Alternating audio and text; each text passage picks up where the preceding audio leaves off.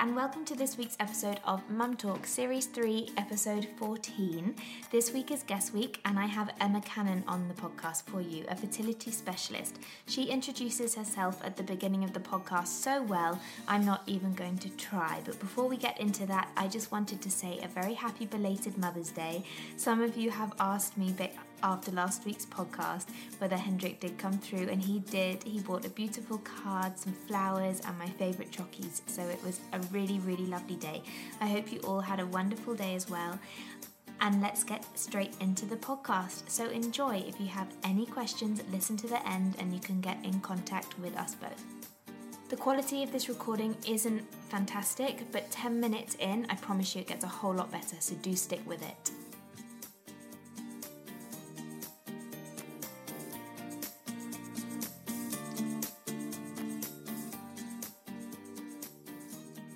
So my name's Emma Cannon. I've been working as a fertility specialist for the past 25 years. I started my career in that direction as an acupuncturist, and have since sort of added to my remit, I guess. So my approach to fertility is very eclectic. I work alongside Western medicine practitioners. So I work with IVF clinics. I look at diet and lifestyle, and also put together programs for people who are struggling to conceive, but also women who want to improve their health prior to conception.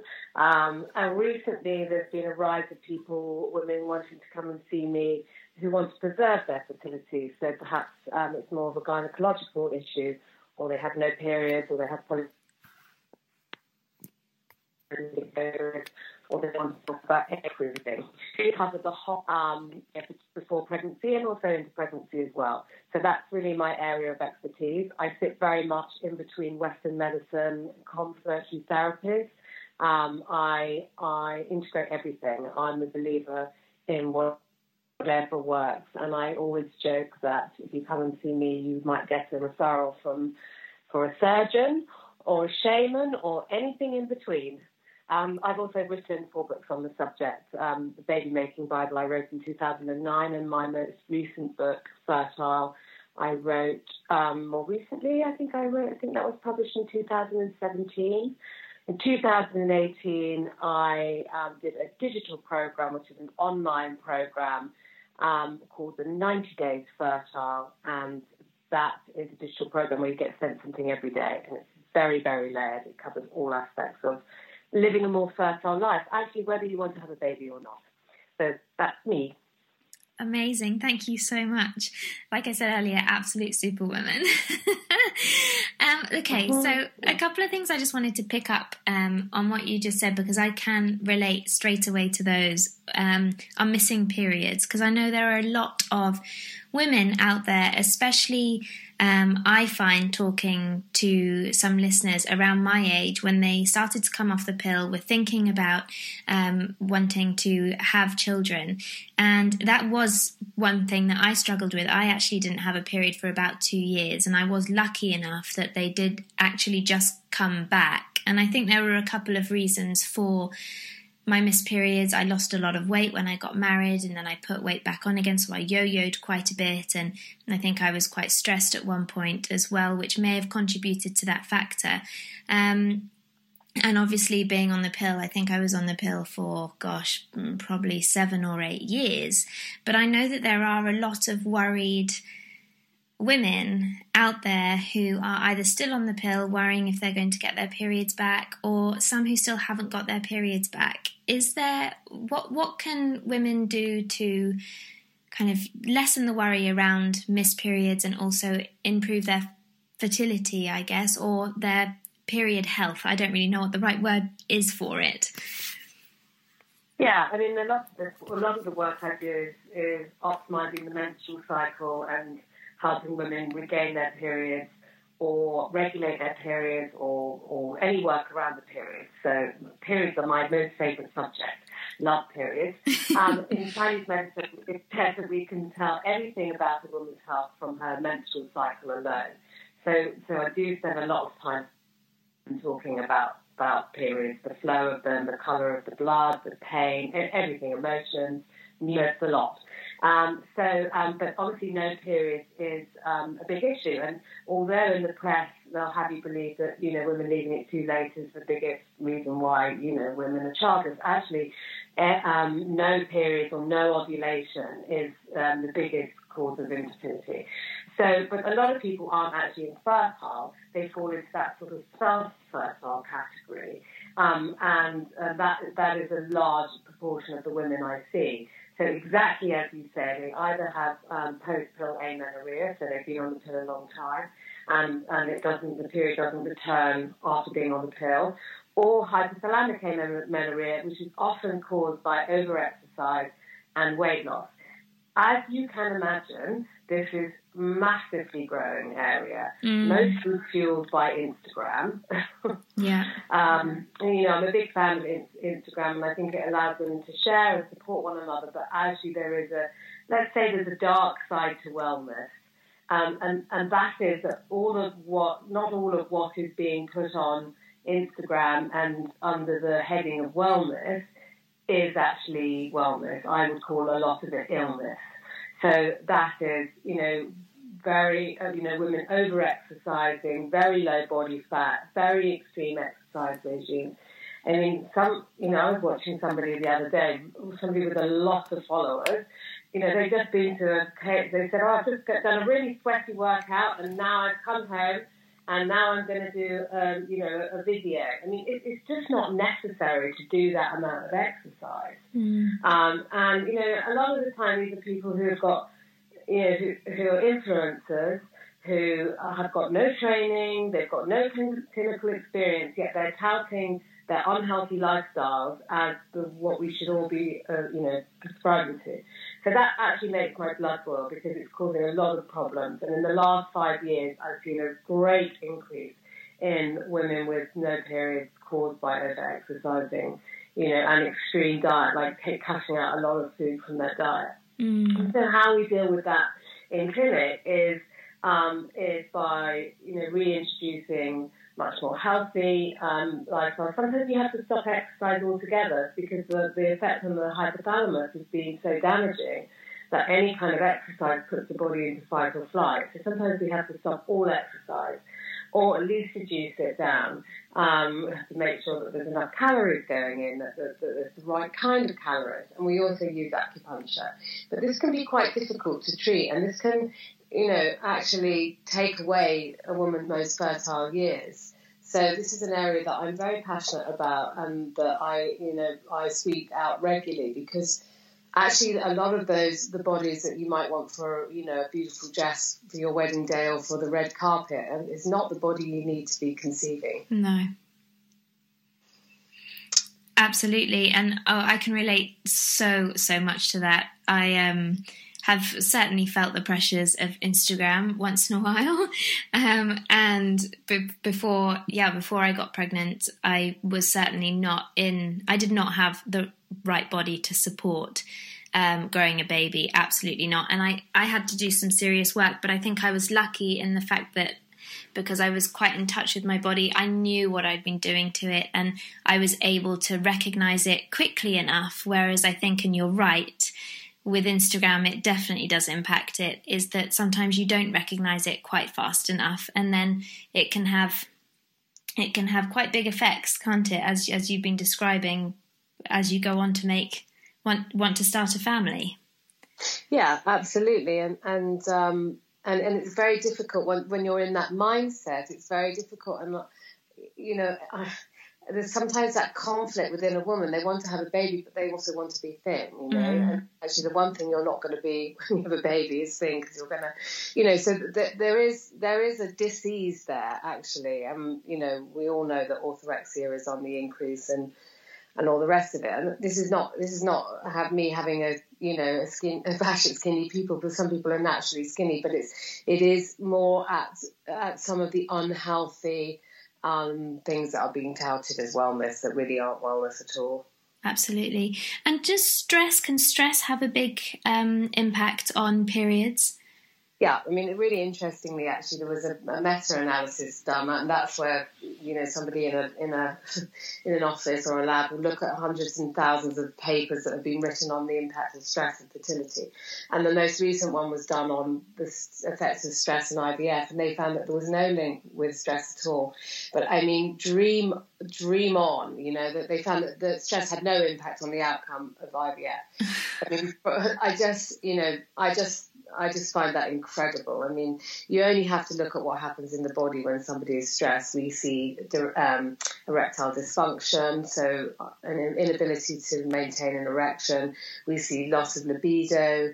We see problems with ovulation. So, already we can see on a very physical level that that the function of the body is reduced in times of stress. And this happens very commonly when couples start to try, and suddenly, their sex life, which was always very healthy, suddenly it's got all of this pressure around it, and it becomes something really different. And I see couples really struggle with this. Also, ovulation. I think we can see that in times of stress, women's ovulation can be delayed. And there are some papers coming through about this, but it's very slow. And also it's very hard to measure. So you'll have a meta-analysis. It's, somebody who's never deals with patients they're just looking at cold data. But we're more than just data. We're spiritual beings. I think if you were looking at a cow or a horse and you wanted them to conceive, you would give them the best food. You would put them, we would make sure that they're not exposed to any kind of stress. They even give them massages and things like that.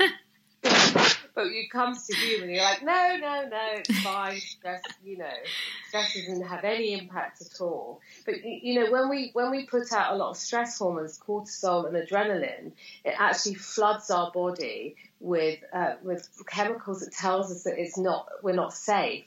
And it isn't an optimal time to conceive. And the optimal time to conceive is when you're in the parasympathetic, which has the nickname the feed or breed setting. So that tells you something. So do you want to be in fight or flight, which means you're in danger, or do you want to be in feed or breed? I think you want to be in feed or breed. Absolutely. So, it definitely has an impact as far as I'm concerned.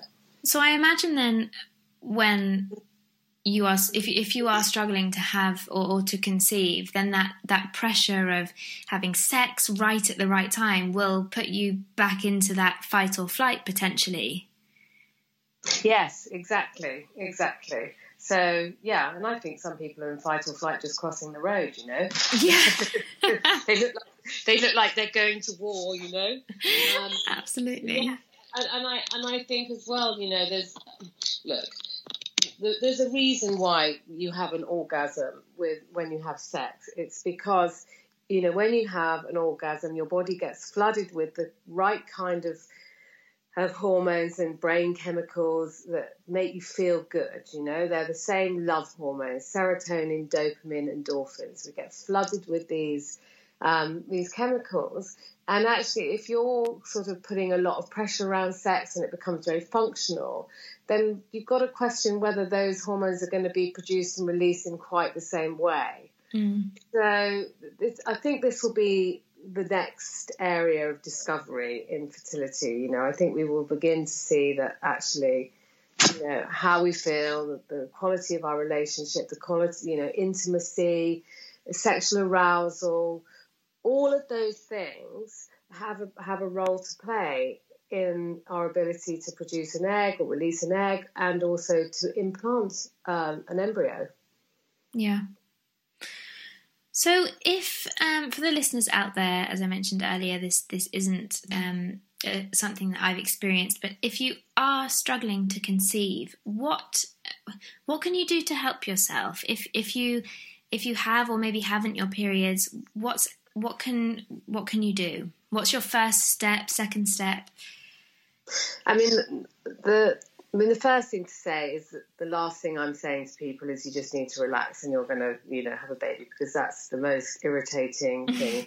And never in the history of, telling someone to relax has that had the desired effect. It normally has the opposite mindset. Yeah. So what I do is I try and help women and couples cultivate this themselves and to identify the resources that they already have and to help build on that. And that's what my 90 Days Fertile program was about. It's about identifying what resources that you have already and putting those into action. So instead of sort of looking at every hurdle as a massive setback and then going straight into fear, it's about identifying what you can do to help yourself. It's very difficult to answer these questions generically because everybody is very different and no one journey is the same. You cannot compare yourself to anyone else, and that's the first thing I would say. My first rule is never compare yourself to anybody else because everybody's journey is different.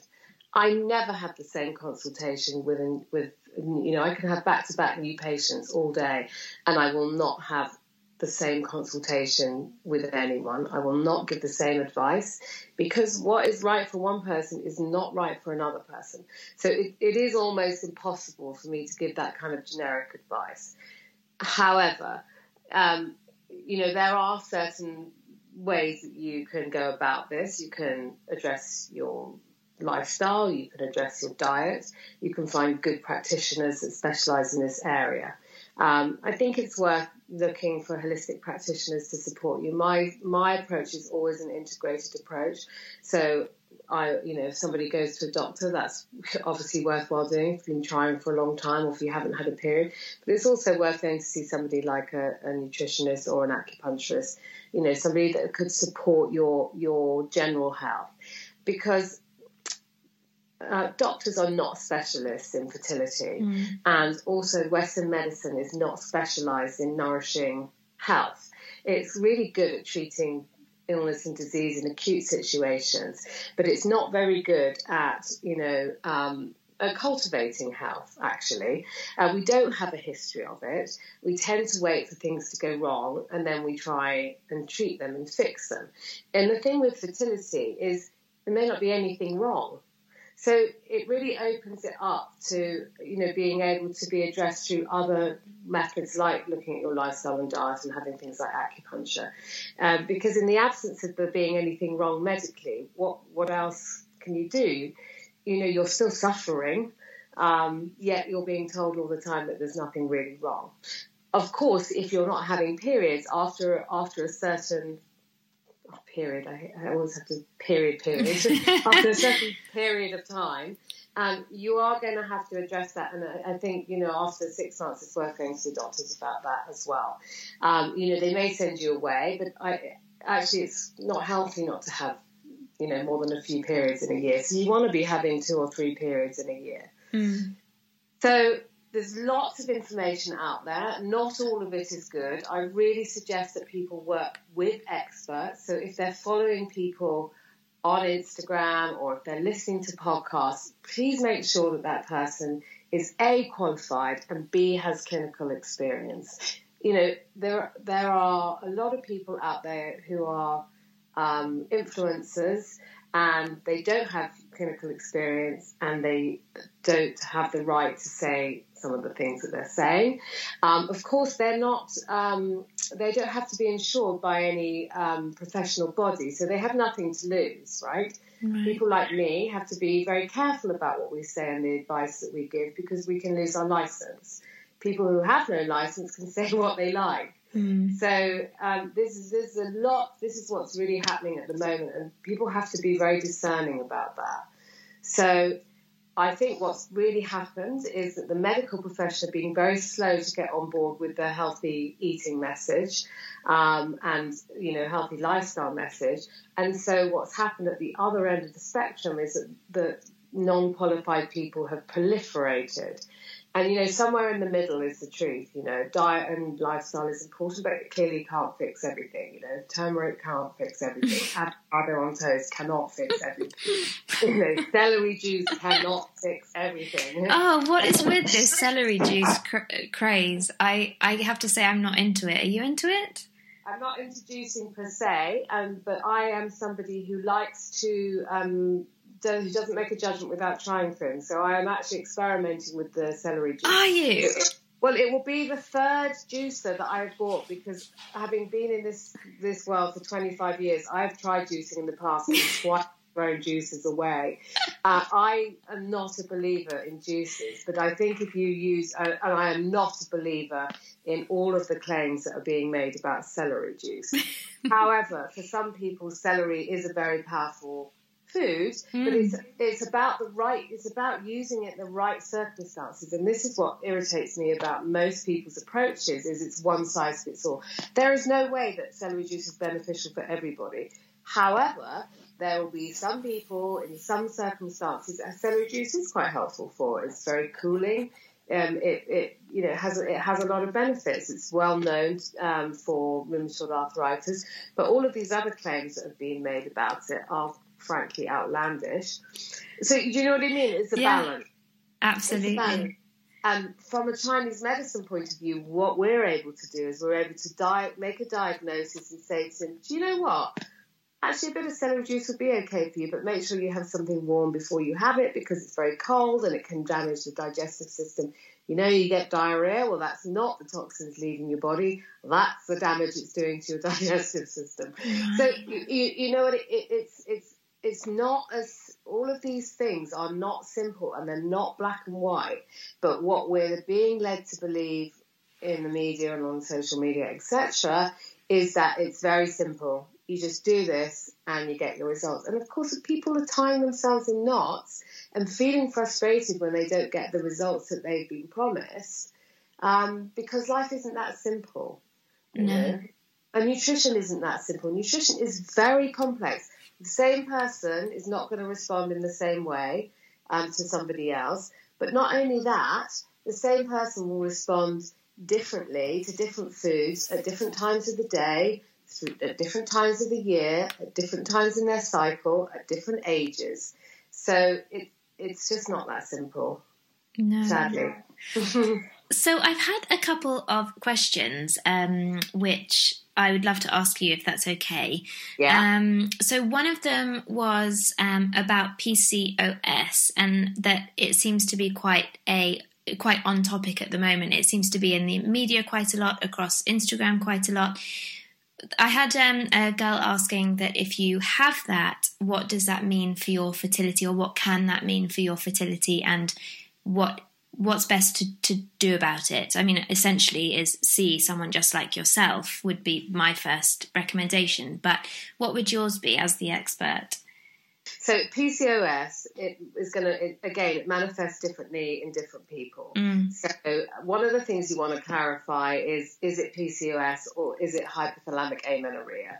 Now, I'm seeing that this is quite misdiagnosed quite a lot. If you're only being looked at on a scan and they're saying, oh, you've got a cyst on your ovaries, you've got polycystic ovaries, that isn't a good enough diagnosis.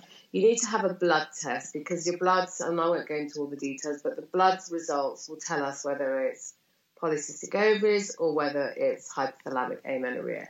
And I'm seeing this misdiagnosed very regularly at the moment. You have to look at the history as well. Did this come about after, excessive exercise and weight loss? If so, it's more likely to be hypothalamic amenorrhea, in which case your LH, your luteinizing hormones, will be low.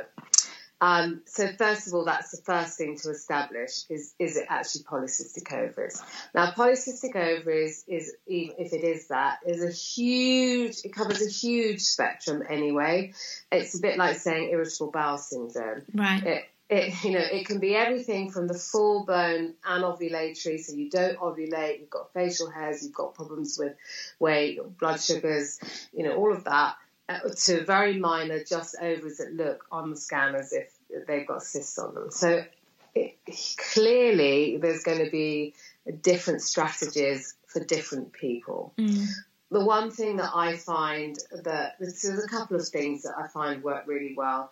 Balancing your blood sugars and cutting out sugars from the diet is very, very good.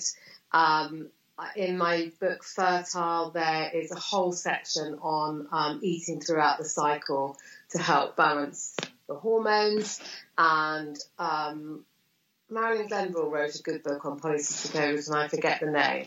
So there is a lot that you can do from a dietary point of view, and I think that is really a good place to start, because we do get really good results in clinic in looking at the diet. It can be tricky when you're talking about IVF, because although people with polycystic ovaries tend to be quite fertile in that they've got a lot of eggs, quite often when you go to the IVF arena and you start stimulating the ovaries, you produce a lot of eggs, and a lot of eggs that aren't necessarily of good quality. So you have to really make sure that the IVF clinic that you work with is skilled at giving you the right dose of medication so that you don't develop something called ovarian hyperstimulation. And that's when you develop so many eggs that it can be threatening to life, in very severe situations. And it's very uncomfortable and can jeopardize a pregnancy. So actually, women with polycystic ovaries can be very fertile, but they can be quite difficult to treat as well. You really need to work with really good experts. I find that acupuncture works very well when combined with lifestyle changes and diet. We see women at different stages of the menstrual cycle having acupuncture around ovulation helps to stimulate the ovaries. We can see that changes in the LH, the luteinizing hormone, when women have acupuncture, so that can be very, very useful as well. Brilliant advice, thank you. So I also have another question from a lady who is 35, and she says she feels so much pressure to start a family before she reaches 40. What's your advice on having a child after 40 years of age? Okay, so again, we're all different and we all age at different rates. However, as we get older, it is more difficult to conceive because some of the embryos that we have all the eggs inside of us when we're born, and they last our lifetime. What happens to an egg is it goes through a stage of development called oocytogenesis, and this is where it's in the ovaries and it develops into an egg, which is released at ovulation. And it comes under, the quality of the egg will come under the influence of the ovarian environment. So if the person is very healthy and their mother had a late menopause and lots of other factors, it could be that you could be fertile, well into your 40s. But having a second or third child in your 40s is quite different to having a first child. Having a first child in your 40s can be problematic. Now, it by no means that it's impossible, but we just don't know until you get there, and then you might have missed your window. So there are things that you could do. Definitely don't smoke, because that ages us by about 10 years in terms of fertility. You want to stay on top of your sexual health, so your STDs and things like that. Knowing when your mother went into menopause is a good idea. Perhaps pay to have an AMH and an FSH test done and an antral follicle scan, so that you have some knowledge about where your fertility is at now. Knowledge is power, yeah? Mm-hmm. So that will give you some idea about the health of your fertility, if you like. See a gynecologist, make sure your tubes are patent, so that means that your tubes are functioning well. Make sure your uterus looks healthy. Do all of those things you can to check. And maybe you can consider freezing your eggs. If you're 35, it's still just about okay to freeze your eggs. Many women are sort of coming to this a bit later, sort of 38, 40, wanting to freeze their eggs. Really, you want to be freezing eggs as young as possible. And also what I see a lot of is people who are leaving it later, and then they try in their 40s, they can't conceive, so they they turn to IVF, and actually your chances of conceiving through IVF in your 40s are only about 5% per IVF cycle. So we're not just statistics. There will be women who fall pregnant in their 40s, and if you went to a gynecologist at 40 or 45 even, if you were still having periods and you said to that gynecologist or doctor, we don't want children, should we use contraception? They would be telling you yes for a good few many years. However, our chances of conceiving do reduce, and our chances of chromosomal abnormalities and therefore miscarriage do increase with age. Okay, thank you. So that brings me on to a question from a lady saying that she's concerned that IVF is going to be her next option. She's very nervous about IVF. She's concerned about risks and has very little information on IVF and is just nervous about it. I know very little about IVF. I wondered if you could, if it's even possible, to give a very brief overview of what IVF would look like to someone who thinks it might be their next option to look into. I mean, the first thing to say, I would say about this is when I first started working in the area of fertility, of course, as a natural practitioner, I was very conflicted about IVF.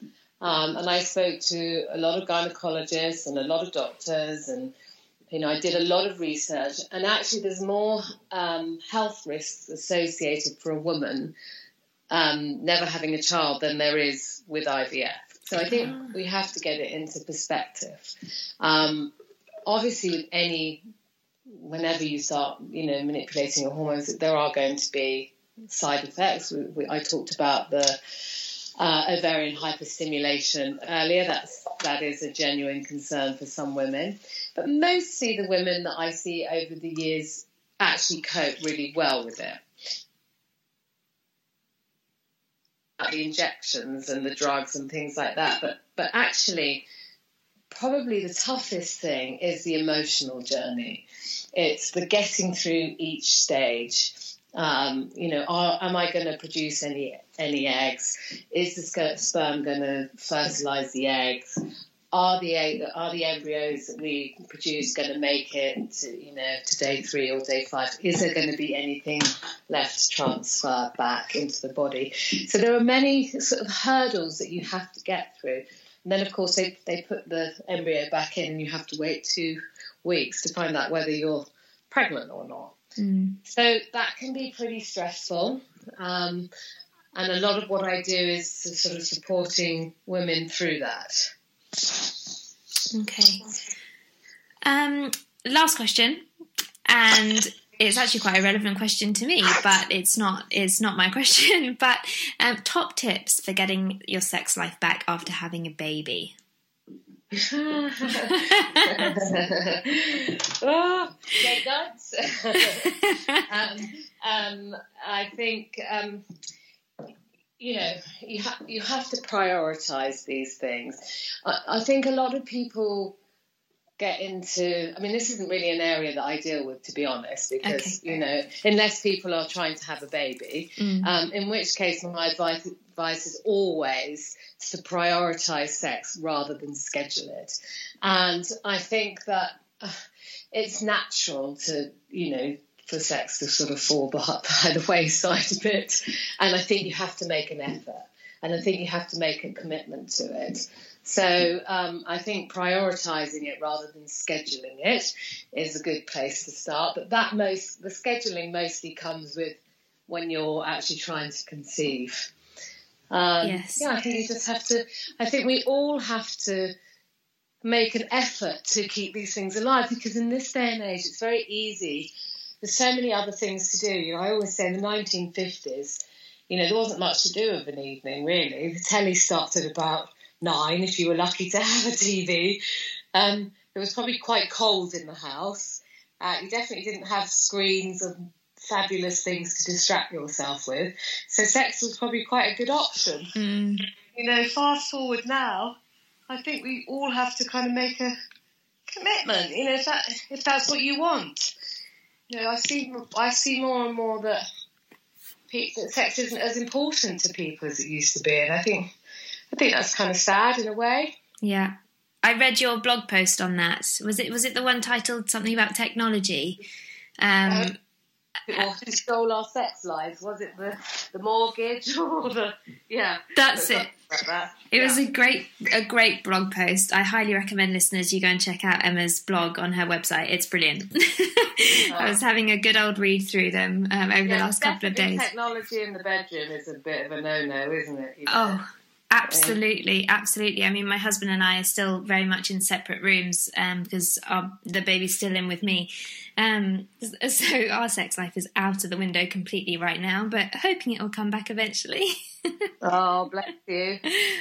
Oh, well, thank you so much, Emma, for really, really knowledgeable information there. Thank you so much. If people want to find you, hunt down things like your 90 Days Fertile program, how can they do that? Where's your clinic? All that kind of info. How can they get hold of you? So I have a clinic on the King's Road, and my website is emmacannon.co.uk. And if you go to my website, it has everything on there that you might need. If you sign up for my newsletter, then you get 10% off the 90 Days Fertile program.